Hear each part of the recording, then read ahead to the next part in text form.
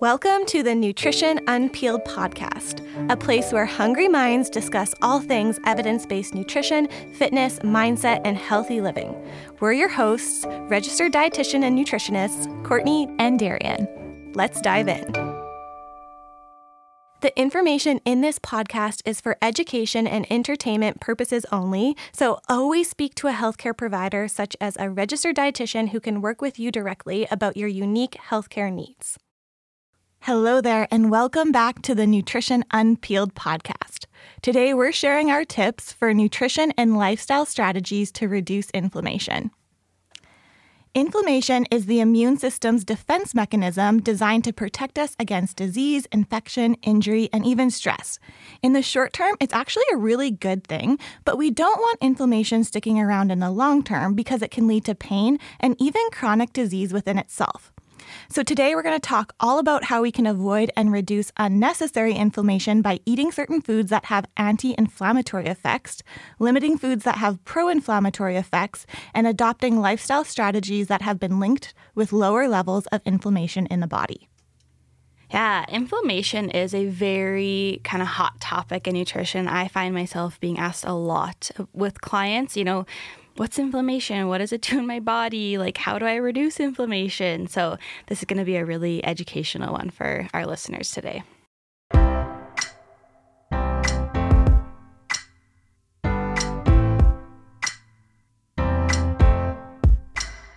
Before we dive into the conversation on how to reduce inflammation, I do think it's important to understand inflammation a little bit better.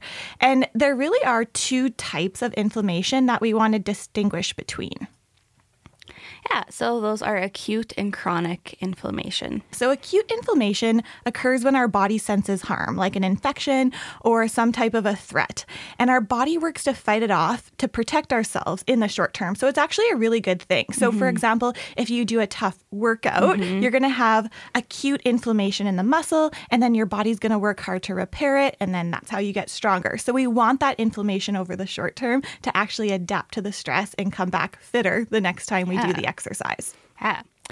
Chronic inflammation, on the other hand, is a lower grade response that's occurring over a longer period. So unlike that acute inflammatory response to a cut or, like Courtney said, a hard workout, chronic inflammation can be connected more to our environment, dietary choices, stress levels, and it can be more harmful as it increases our risk of several diseases like diabetes or arthritis, even heart disease. So our goal today in the conversation is to share nutrition and lifestyle habits that can reduce inflammation so that we can reduce this chronic low-grade inflammation that can affect our health and vitality in the long term.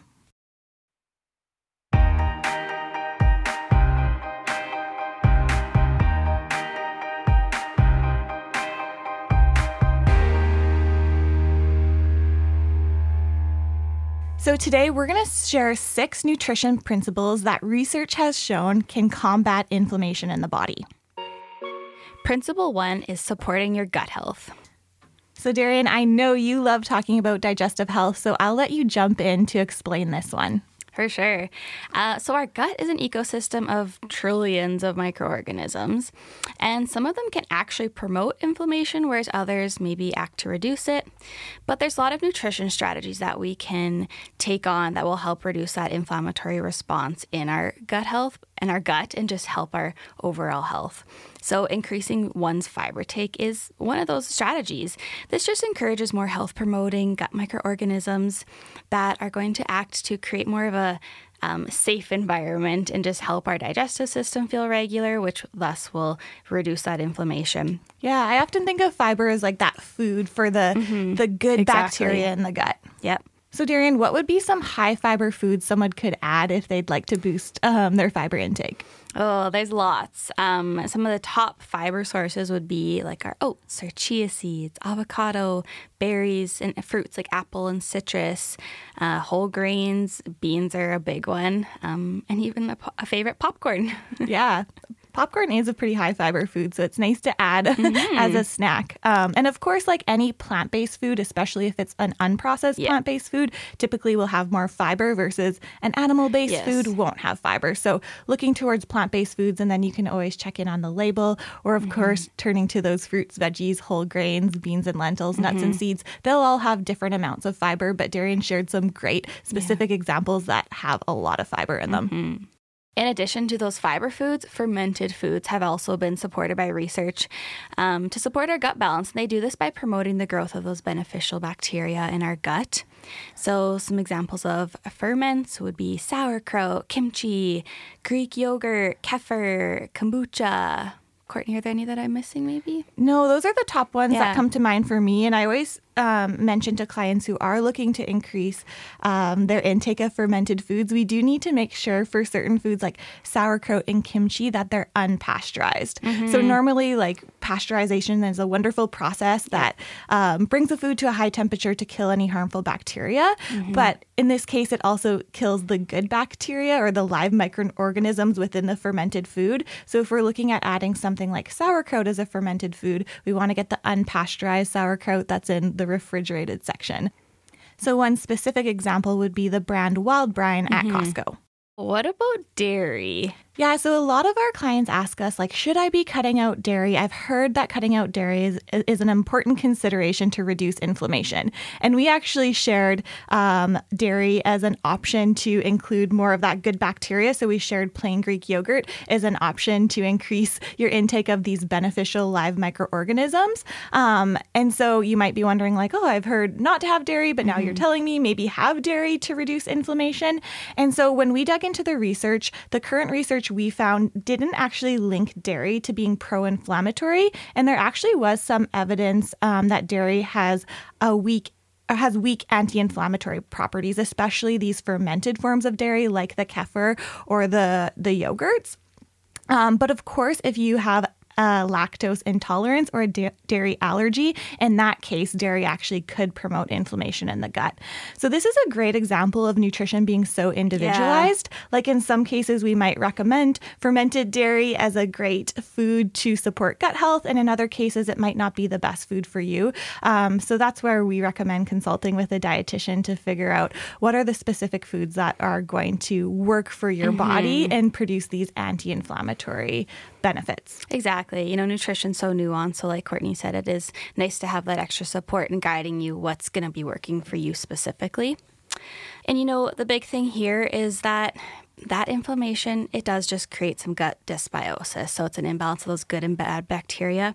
But by including some of those high fiber fermented foods into our diet, it really can help create a balanced, more healthy gut microbiome. Principle 2, eat a rainbow of vegetables and fruits.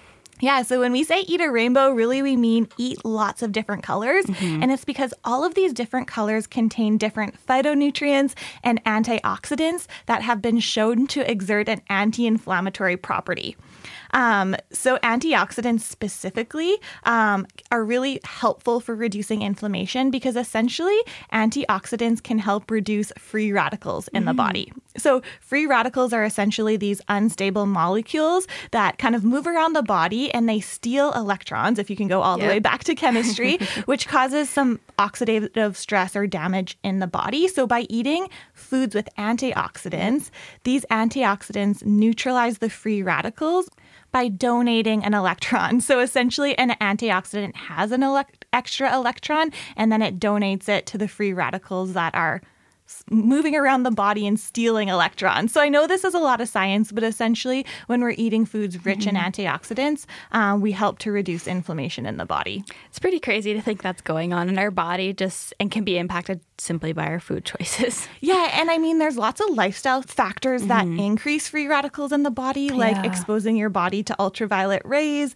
air pollution, and smoke. But then it also just is a natural byproduct of metabolism. So these free radicals are in our body, and if we can consume more antioxidants, it's a great strategy to help neutralize them. So, Courtney, you mentioned eating a rainbow of colors. Why is that important? Yeah, so all of the different colors in vegetables and fruits essentially have different phytochemicals and antioxidant content. So, for example, red veggies and fruits like tomatoes, apples, red bell peppers, and watermelons, they have lycopene in them, and lycopene's a specific antioxidant. But then the greens have different antioxidants and phytonutrients, and yellow and orange and blue and purple have anthocyanins. And so there's just a range of antioxidants and phytochemicals. Like, this is kind of an umbrella term. So if we're getting lots of different colors, then we're getting lots of variety. Plus, it's kind of like tasty and visually appealing to have a colorful plate. Yeah. So eat the rainbow. You heard it here first, folks. Principle 3. You've heard this before, but balance your blood sugars. This comes up in every single podcast, but a nutrition pattern that has a high glycemic index, which essentially just means you're spiking your blood sugars. This has been associated with elevated risk of inflammatory chronic conditions and markers of inflammation.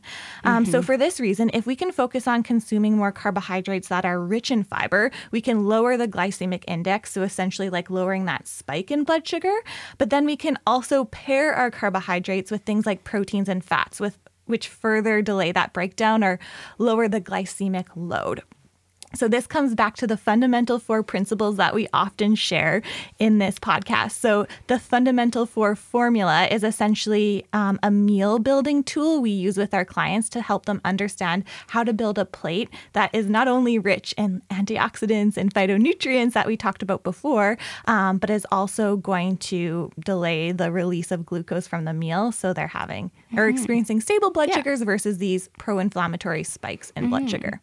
And just to piggyback on with the blood sugars and back to our gut discussion for a quick second, having chronically high blood sugars or having those spikes in our day actually is going to change, again, some of that gut bacteria. And I've actually seen some studies where it just shows us more prone to having food sensitivities and less tolerance to different foods because those blood sugars are spiking so greatly and just not creating that nice environment for our stomach. Yeah, it's so interesting how all of these principles kind of cross over with each other. Like if you're eating more fruits and vegetables for the antioxidant and phytonutrient content, you're also getting more fiber, which then supports the blood sugars and then supports the gut. Exactly. So they are all working together. Yeah. But when it comes specifically to blood sugar support, we like to use the fundamental 4 as a strategy. And so it includes 4 food groups. We say fiber-filled carbohydrates, proteins, fats, and what we call volume foods, which is really those non-starchy vegetables and fruits like berries that are lower in carbohydrate, but really rich in these antioxidants and phytonutrients. So Darian, could you describe a meal that would have these 4 food groups and be in alignment to supporting blood sugars? Yeah, honestly, a simple one would be like an eggs and toast breakfast.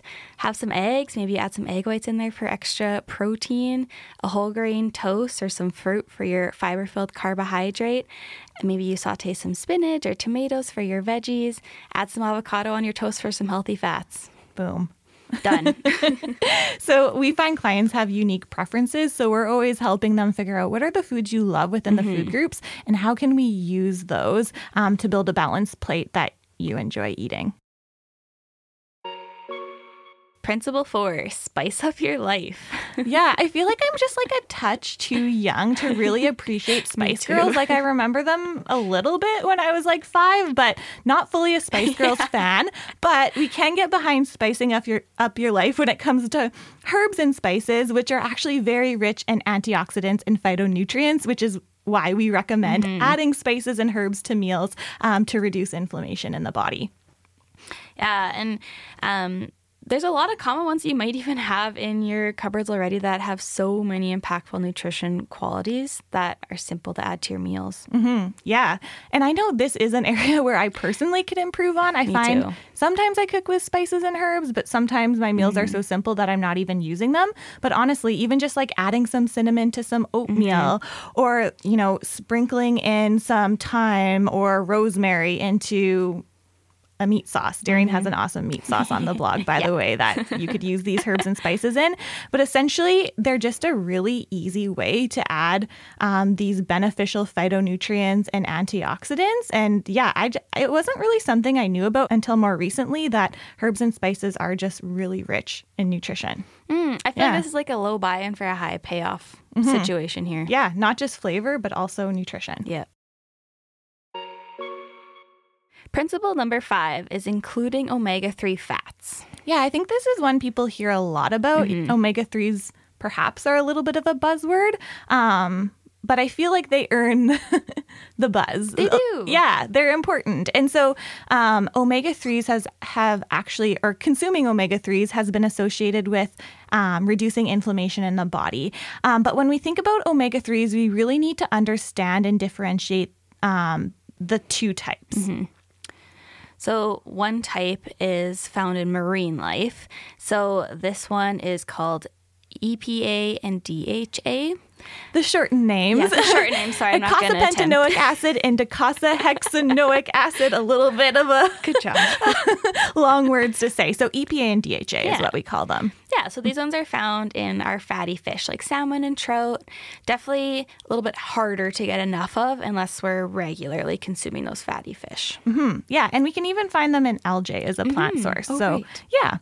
Yeah. So the EPA and DHA are the active forms that have the anti-inflammatory benefits. Yeah. But we can also get omega-3 from plant forms. It's called ALA, or alpha-linoleic acid, and it's an important fat, but it doesn't have the same anti-inflammatory benefits. Yeah. There is some research that ALA can be converted to EPA and DHA, which is the biologically active form, but it's only at about a 10% rate, or sometimes even less. They've even shown down to 2%. So ALA can be found in things like walnuts, chia seeds, hemp hearts, and ground flax. So all amazing foods to include. They're going to offer you fats, which help support your blood sugars, which we talked about. They're going to have fiber for your gut. So really great to include. We just wouldn't necessarily include them to achieve the benefits of reducing inflammation that we're talking about here. For that, we really need the EPA and DHA from marine life. In some cases, we have found that people just don't enjoy eating omega-3 rich fish. And so sometimes in those cases, we will recommend an omega-3 supplement. So we talked all about omega-3 supplements in our supplement podcast. So we definitely recommend listening to that podcast. But when you're choosing an omega-3 supplement, there are some things that we need to consider, especially with the dose and making sure it's having enough of the EPA and DHA that we want. We recommend 1,000 milligrams combined EPA, DHA. So this is where I think consulting with a registered dietitian who can help you choose the right supplement if you decide to supplement because you're not regularly consuming fatty fish. Yeah, absolutely. And you absolutely don't need to supplement. But again, just a consideration for people who don't enjoy omega-3 rich fish, which is something we've come across as dietitians. So if we're consuming more fish, a common concern is, should we be worried about the mercury content? Yeah. So most of the omega-3 rich fish sources are pretty low in mercury. And when we're looking at high mercury content fish, it's actually usually fish higher up the food chain. And they aren't fish, at least for me, that I commonly consume or see clients commonly consume. So they're things like shark and swordfish and barramundi. I was just looking this up before. So I don't see a lot of people in Saskatchewan eating these types of fish. But if you do, then you would want to consider the mercury content there. There is some forms of tuna that are a bit higher in mercury. So albacore, or sometimes it's called white tuna, is higher. So that would be something to monitor. Right. If you're pregnant, you wouldn't want to consume that type of tuna. And then for other individuals, they just want to consume it no more than once a week. But most of the types of tuna that we get at the grocery store here in Saskatchewan are lower in mercury. So light tuna, skipjack tuna, those are all low mercury content forms of fish. So if you're interested in seeing the omega-3 content of some of these fish, you can head over to the blogs. We'll have some infographics included in the blog article. Yeah, so just head to vitalitynutrition.ca and search nutrition and inflammation. The blog will pull up, and then, you can identify those food sources like Darian said. So our bottom line here is aim to enjoy fatty fish as often as you can, but if you're someone who doesn't enjoy those omega-3 rich fish, you might want to consult with a dietitian to consider whether a omega-3 supplement is right for you.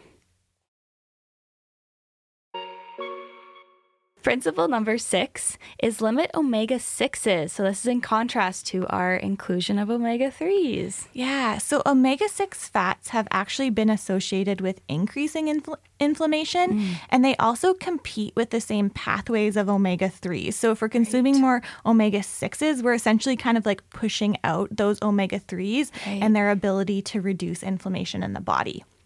So omega-6 fats are found in oils like sunflower oil, soybean oil, safflower oil, corn oil, and grapeseed oil. So really, we find them in a lot of restaurant meals, deep fried foods, commercial baking, and processed foods, as they tend to use these types of oils more for the production of these meals or foods. But then, of course, if you cook with those types of oils, you'll also be incorporating more omega-6s that way. And it's not that we're saying omega-6s are bad and you should never consume them. We still need omega-6s in our diet. They're just very easy to come by. Yeah. So our goal is when we can, we want to reduce those omega-6s so that we can really optimize the function of the omega-3s we're consuming. Right. And I think it's important to note, too, that most oils have a blend of both of the omega-3 and omega-6 fatty acids. Some of them, like Courtney said, are just like a lot higher in the omega-6s versus omega-3 ratio, whereas others might be vice versa. Yeah. So again, if you head to the website, we actually have a really great infographic by the canola growers where they break down the fatty acid composition of different oils and fats so you can easily see which fats have more omega-6. Yeah, and something I commonly just like hear around in the nutrition world is like, don't eat canola oil because it's very high in omega-6s. And actually, canola oil, it does have some omega-6, but it's actually not extremely high, like compared to some of the other oils. Yeah. So, I mean, I always say get a diversity of oil, but it's kind of interesting to look at this infographic and really compare and understand which foods have more omega-6s and then potentially watching for ways where you might reduce those in your diet. The bottom line here is we want to limit omega-6 oils in the diet when possible to achieve a more favorable ratio of the inflammatory omega-6 oils compared to anti-inflammatory omega-3 fats. Bonus tip, aim for whole foods first. Yeah, so I really wanted to include this tip because when we dig into like common tips for reducing inflammation, it's often really geared towards what we shouldn't be eating, like avoid processed foods, avoid sugars, avoid omega-6 fats, which we did share a little bit about. And while certainly when it comes to reducing inflammation, there is a component where it is supportive to limit these types of foods. But really our mindset here at Vitality Nutrition is to focus on adding whenever we can. So this tip to add whole foods first, unprocessed foods that are rich in these fibers, antioxidants, phytonutrients, omega-3s. We love this mindset, and we find when clients are focused on what they can add, they naturally like push out or displace some of those more processed foods that may be promoting inflammation in the body.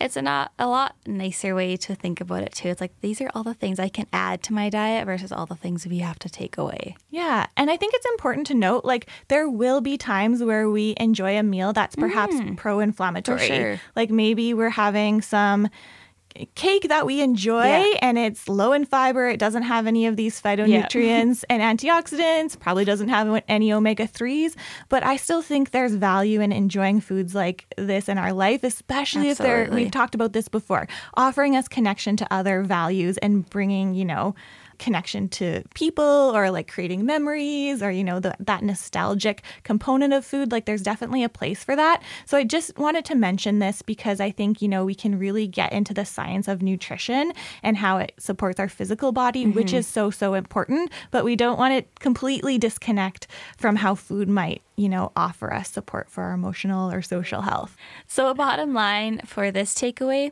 is focus on building your diet around whole food sources like grains, starches, proteins, vegetables, and fruits to reduce inflammation that will naturally displace pro-inflammatory processed foods.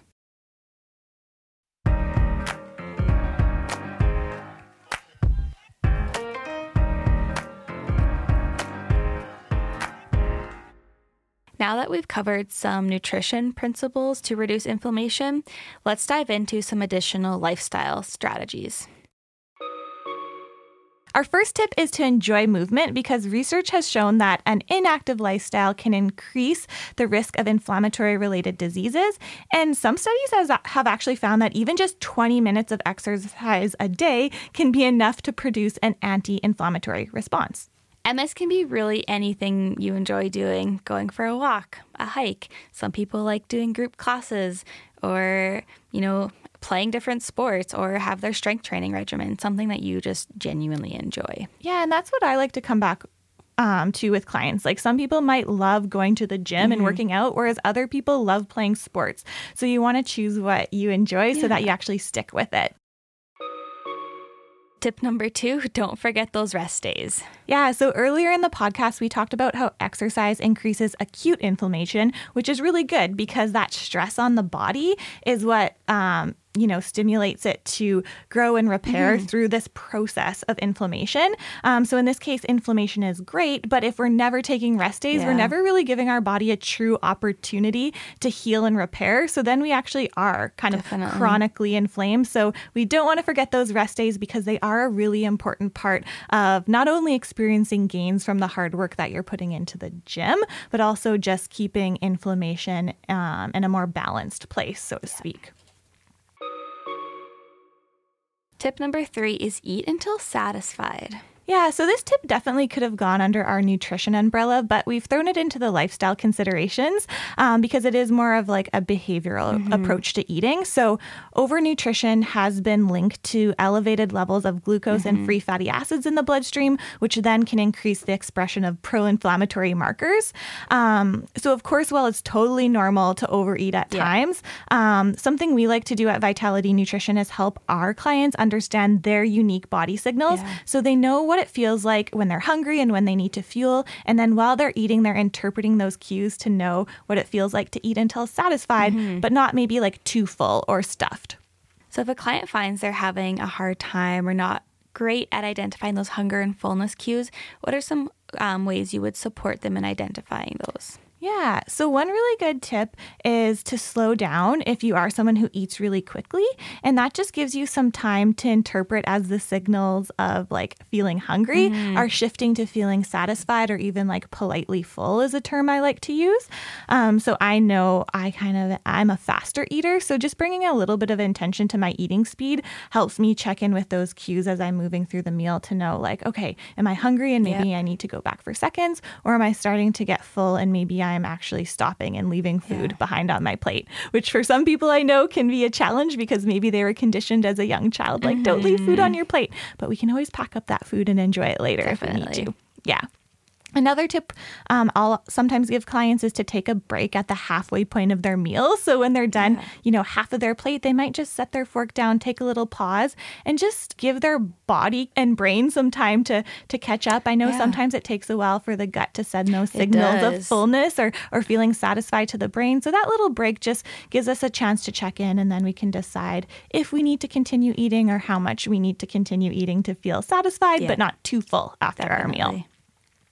Yeah, and one more tip would be to eat electronic free or even eating with others whenever possible. I find, eating without distractions like electronics can help us tune into our body a little bit better versus, I know I like to watch YouTube actually when I eat if I'm eating alone, but then it's like all of a sudden my plate's gone. I'm like, what happened? I don't even remember eating this food. I was like so into this video I was watching. So that would be an example of like the distraction of electronics disconnecting me from my body cues.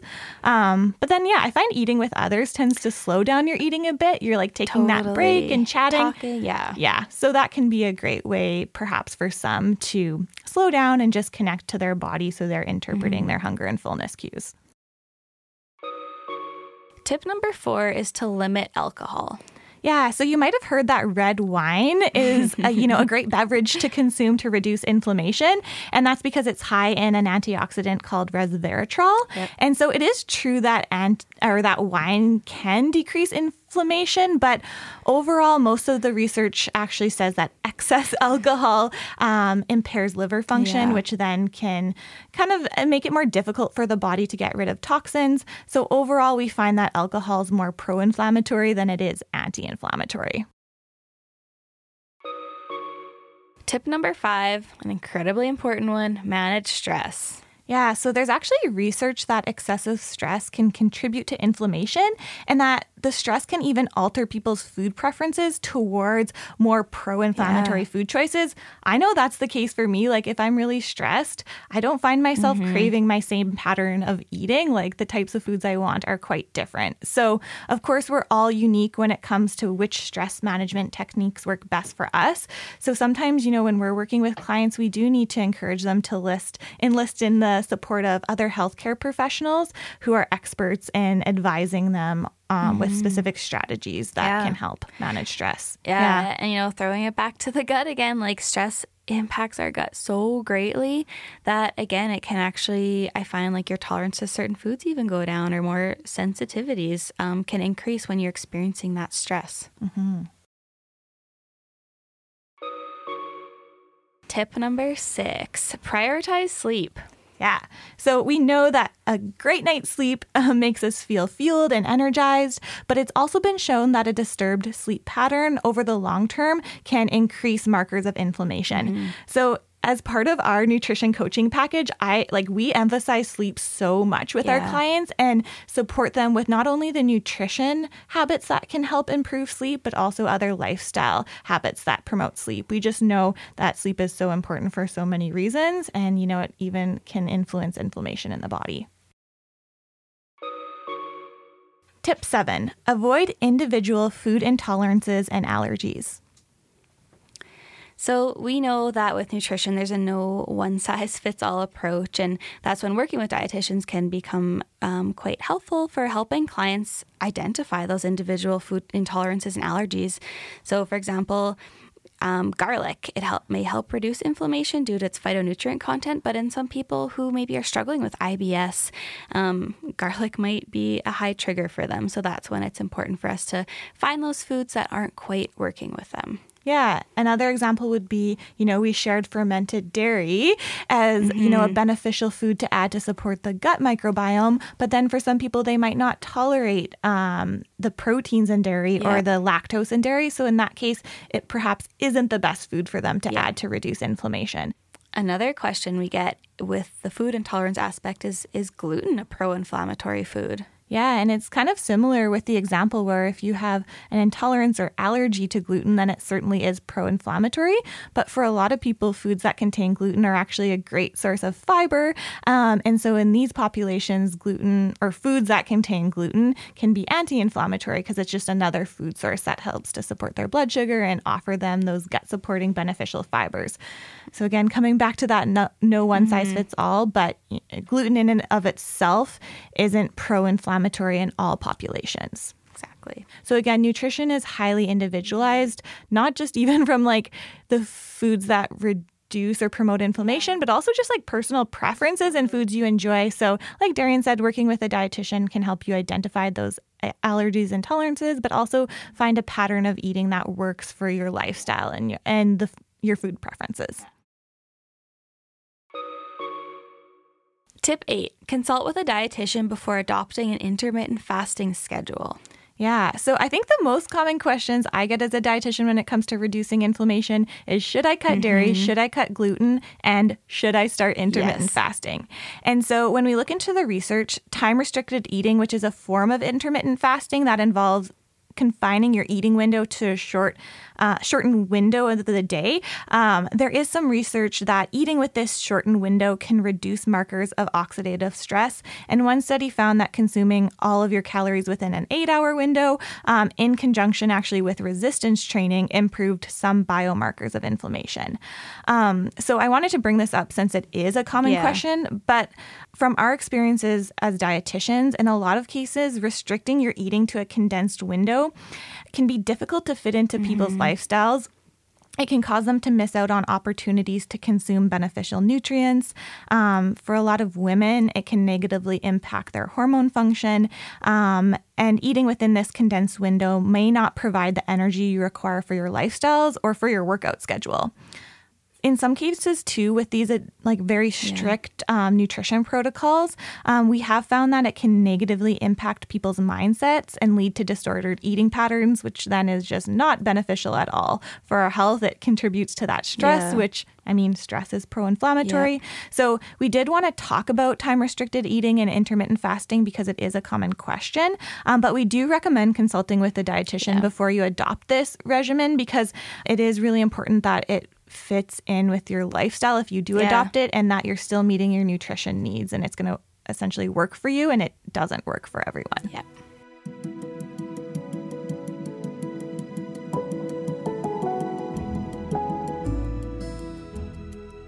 In this podcast, we shared many nutrition principles and tips to combat inflammation in the body. But to summarize, we wanted to share the 7 key action steps you can take now to adopt an anti-inflammatory diet pattern. Mm-hmm. So, Darian, what are the action items?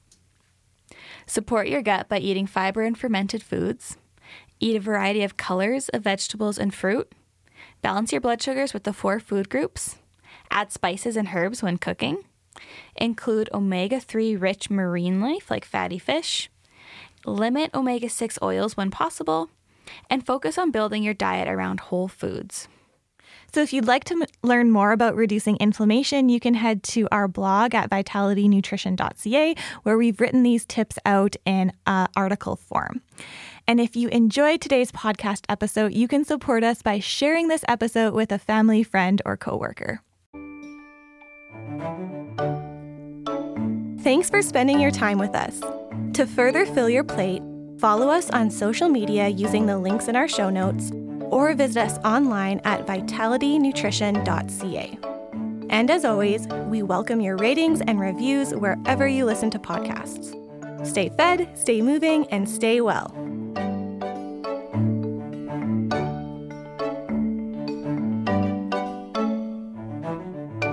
Produced at Sound Lounge by T-Bone.